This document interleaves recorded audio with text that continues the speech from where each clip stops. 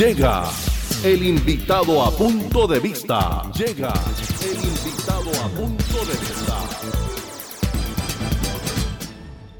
Y seguimos auscultando la opinión de los candidatos a la gobernación del Cesar. En línea se encuentra Antonio Sanguino, Partido Verde. Bienvenido a Punto de Vista. Muy buenas tardes, me complace mucho estar aquí en Punto de Vista, un especial espacio de opinión de los cesarenses. Muchas gracias. Antonio, ¿dónde lo conseguimos en esta correría política? Estoy aquí en el barrio Garupal, estoy aquí en calle conversando con la ciudadanía, entregándole la información de nuestra propuesta y bueno, recibiendo además el cariño de la gente y por supuesto invitándolos a que haya un cambio en el departamento como el que nos merecemos todas y todos. ¿Dónde se va a ver el partido de la selección? En Biblos, vamos a estar allá compartiendo con el equipo y con la gente que está convocada ya para ver a nuestra selección y unirnos todos alrededor del tricolor que nos une a todos los colombianos. ¿Y cuál es su pronóstico del resultado? 2-0, ganando Colombia. 2-0 ganando Colombia.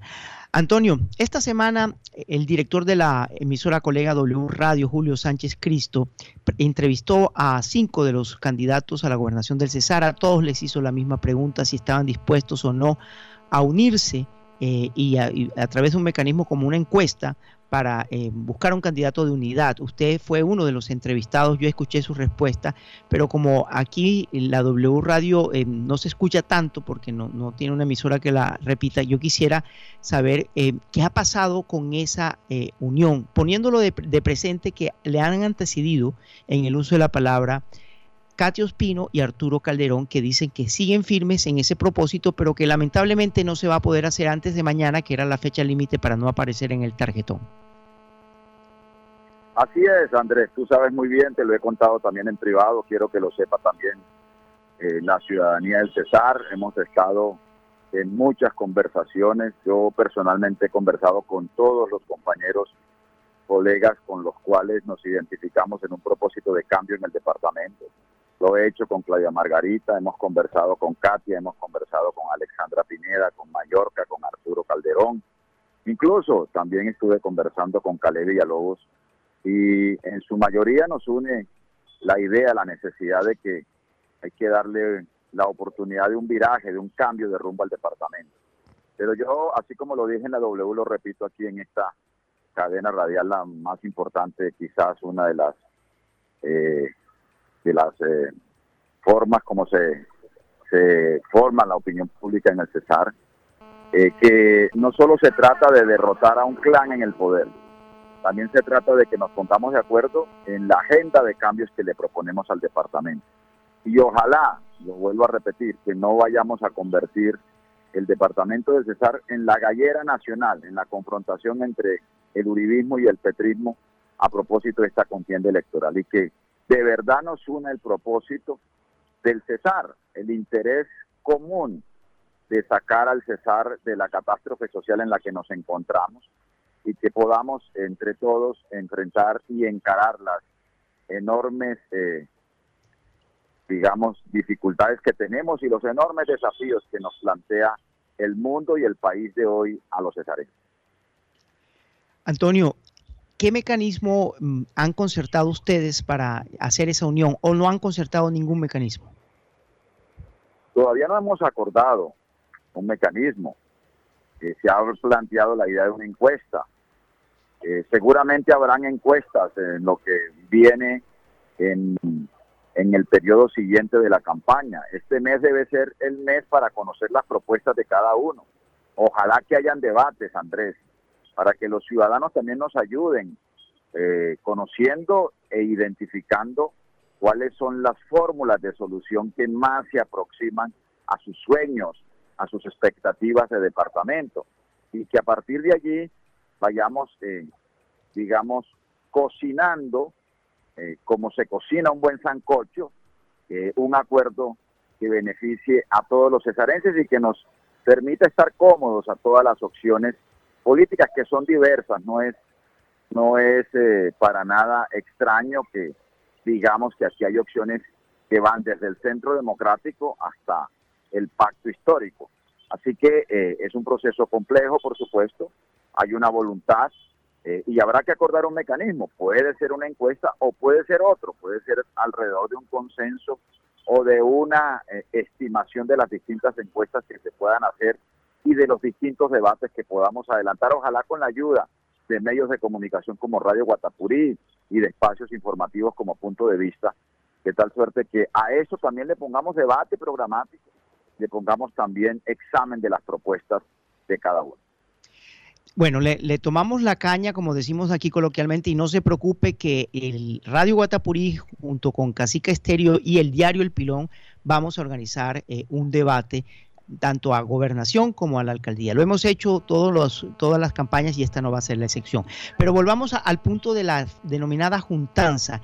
En la entrevista que dio la candidata Alexandra Pineda, ella se mostró reticente a hacer una encuesta en la que participe el Centro Democrático. No lo mencionó directamente, pero Julio Sánchez la concretó y le dijo, pues, con todos menos con el Centro Democrático. ¿Esa posición de Alexandra no podría de alguna manera ser un obstáculo para hacer esta unión? Pues yo creo que aquí no deben haber vetos en relación con los partidos que concurramos en este propósito. Yo no he estado de acuerdo, por ejemplo, con que se excluya al Pacto Histórico.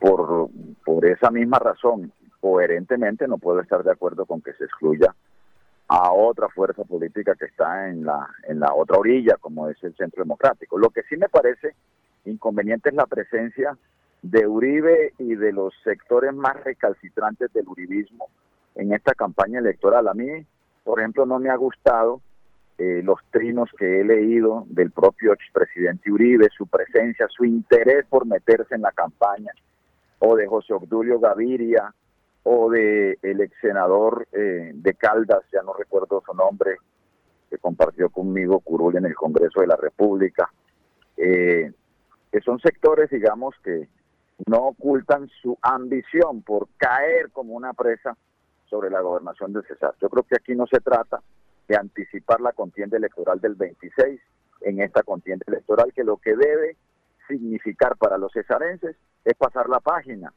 de un ejercicio de gobierno que ha sido nefasto desde el punto de vista social, ambiental, económico y de seguridad para los cesarenses. Doctor Antonio Sanguino, yo quiero transmitirle a usted una percepción de un sector de la opinión para conocer su lectura, su respuesta. Ayer en Punto de Vista nos tomamos el trabajo, a raíz de la entrevista que hizo de la W Radio a distintos candidatos, de preguntarle a comentaristas de nuestra casa radial, Luis Elquis Díaz, un muchacho que escribe tanto en El Pilón y comenta sus columnas en Radio Guatapurí, como Carlos Andrés Áñez Maestre, otro comentarista habitual de esta casa radial, sobre qué pensaban de si era posible unidos vencer a la Casa de Gobierno. Y ambos, infortunadamente, coincidieron en que ni unidos son capaces de vencer a esa maquinaria que sabe ganar elecciones, que está muy aceitada y que tiene una candidata que, pues, independientemente de los cuestionamientos judiciales que tenga, pues hasta ahora, pues, digamos, está haciendo su campaña junto, como la están haciendo todos. Yo quiero transmitirle ese mensaje porque en gran parte de la opinión se despertó la esperanza, la expectativa de que si ustedes se unían, había chance de ganarle las elecciones a una casa que ha gobernado el Cesar durante 12 años consecutivos.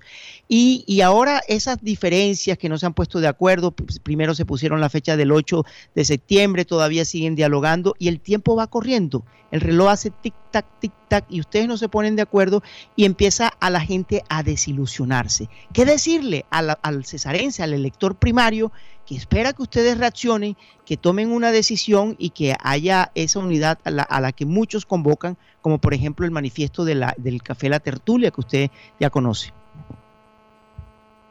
Pues mira, Andrés, estamos en un terreno absolutamente hipotético. Yo respeto mucho las opiniones de todos los analistas. Yo en muchos episodios de mi vida he también fungido como analista político. Y son hipótesis, ¿no? Sobre esas hipótesis yo puedo, por ejemplo, traer a colación algunos ejemplos. El señor Federico Gutiérrez era el candidato del presidente Duque, era el candidato del Centro Democrático, del gobierno nacional, tenía 30 gobernadores consigo, tenía más de 1000 alcaldes, tenía miles de concejales y de diputados. diputados, tenía todos los clanes a su lado, tenía todo el dinero del mundo, y quedó de tercero. Al final, la batalla por la presidencia se redujo a dos opciones de cambio, Gustavo Petro y Rodolfo Hernández. Le pongo otro ejemplo, 2018, Germán Vargas Lleras era el candidato de Santos, era el candidato que tenía todos los gobernadores, todas las maquinarias, todo el dinero, la chequera de la vicepresidencia, las grandes obras de infraestructura. No pasó a la segunda vuelta. Pasaron a la segunda vuelta dos opciones de cambio, la del uribismo en cabeza de Iván Duque y la de Gustavo Petro también. Así que hay antecedentes de que aquí pueden ocurrir escenarios que no necesariamente sean el de una victoria inevitable, hipotéticamente, de la señora que tiene la maquinaria a su servicio, ¿no? Y que tiene pues dinero para exhibir y exhibirlo, y para exhibir pues una ofensiva publicitaria como la hemos visto. Pero además quiero decirle lo siguiente: estamos a 2 meses de la elección. Mucha gente, yo me encuentro en la calle, un ambiente, caso casi generalizado del clan que está en el poder. Y adicionalmente, mucha gente me lo expresa en la calle, porque yo estoy caminando. Esta campaña mía es como la caminata del profesor Moncayo por la liberación de su hijo. Recuerda, yo estoy caminando. Me he propuesto dar 1 millón de pasos de aquí al 29 de octubre. Mucha gente me dice, oiga, Sanguino, pues yo no había decidido por quién votar a la gobernación. Todavía hay gente que no ha decidido. Mucha gente decide votar en los últimos 15 días en la recta final de la elección. Así que eso pasa en todas las elecciones además. Así que ellos tienen seguro el voto de su maquinaria. Yo creo que incluso mucha gente les va a recibir el dinero y no les va a votar. Así que esto está abierto todavía. Claro, vamos a hacer todos los esfuerzos. Cuente de mi parte, Andrés, con todo el esfuerzo que esté en mis manos para ayudar a tejer un propósito de unidad y de convergencia por este departamento. A eso vine además, a ayudar a construir una perspectiva y una opción de cambio para mi departamento, para mi territorio. Y ese será, digamos, un propósito que me llenará de satisfacción en mi vida política y en mi vida personal. Doctor Antonio Sanguino, permítame hacerle una contrapregunta. Los dos ejemplos que usted pone, tanto Fico como Germán Vargas Lleras, son ejemplos de elecciones presidenciales. Y acá en el territorio siempre hemos dicho que acá en las elecciones territoriales se baila a otro ritmo. Aquí lo bailamos a un ritmo de vallenato, mientras que no sé si a nivel presidencial se baila a ritmo de cumbia. Lo traigo a colación porque muchos dicen las elecciones territoriales tienen otra dinámica, y esos dos ejemplos que usted muy bien pone, no tenemos antecedentes de que haya pasado algo similar aquí, salvo el caso de la victoria de Cristian Moreno Paneso, Cristian Moreno Paneso, que derrotó en su momento a toda la clase política del Cesar. Bueno, yo le pongo otros ejemplos también para controvertirlo mejor, Andrés. Su mamá, la cacica Consuelo Araujo Noguera, ¿no? A la cacica, pues prácticamente le robaron las elecciones en la registraduría, ¿no? Le pongo otro ejemplo, Mauricio Pimiento, también derrotó a ese mismo clan. O sea, aquí hay antecedentes también, incluso de expresiones en voto en blanco, en fin. Así que este pueblo cesarense también sabe sacudirse cuando llega a un estado de agotamiento con una clase política en el poder como está ocurriendo actualmente. Eso es lo que yo siento en la calle y en el ambiente político. Claro, a nosotros nos corresponde hacer lo propio y estar a la altura de esas expectativas de la gente por vernos unidos, ofreciendo una propuesta de relevo y de transformación democrática del departamento. Doctor Antonio Sanguino, usted como siempre muy amable con nosotros, gracias por responder nuestra pregunta, que siga caminando, quemando suela de los zapatos, que así se avanza en la política. Muchas gracias, Andresito, un abrazo para ti y para toda la gente que nos escucha en Guatapurí.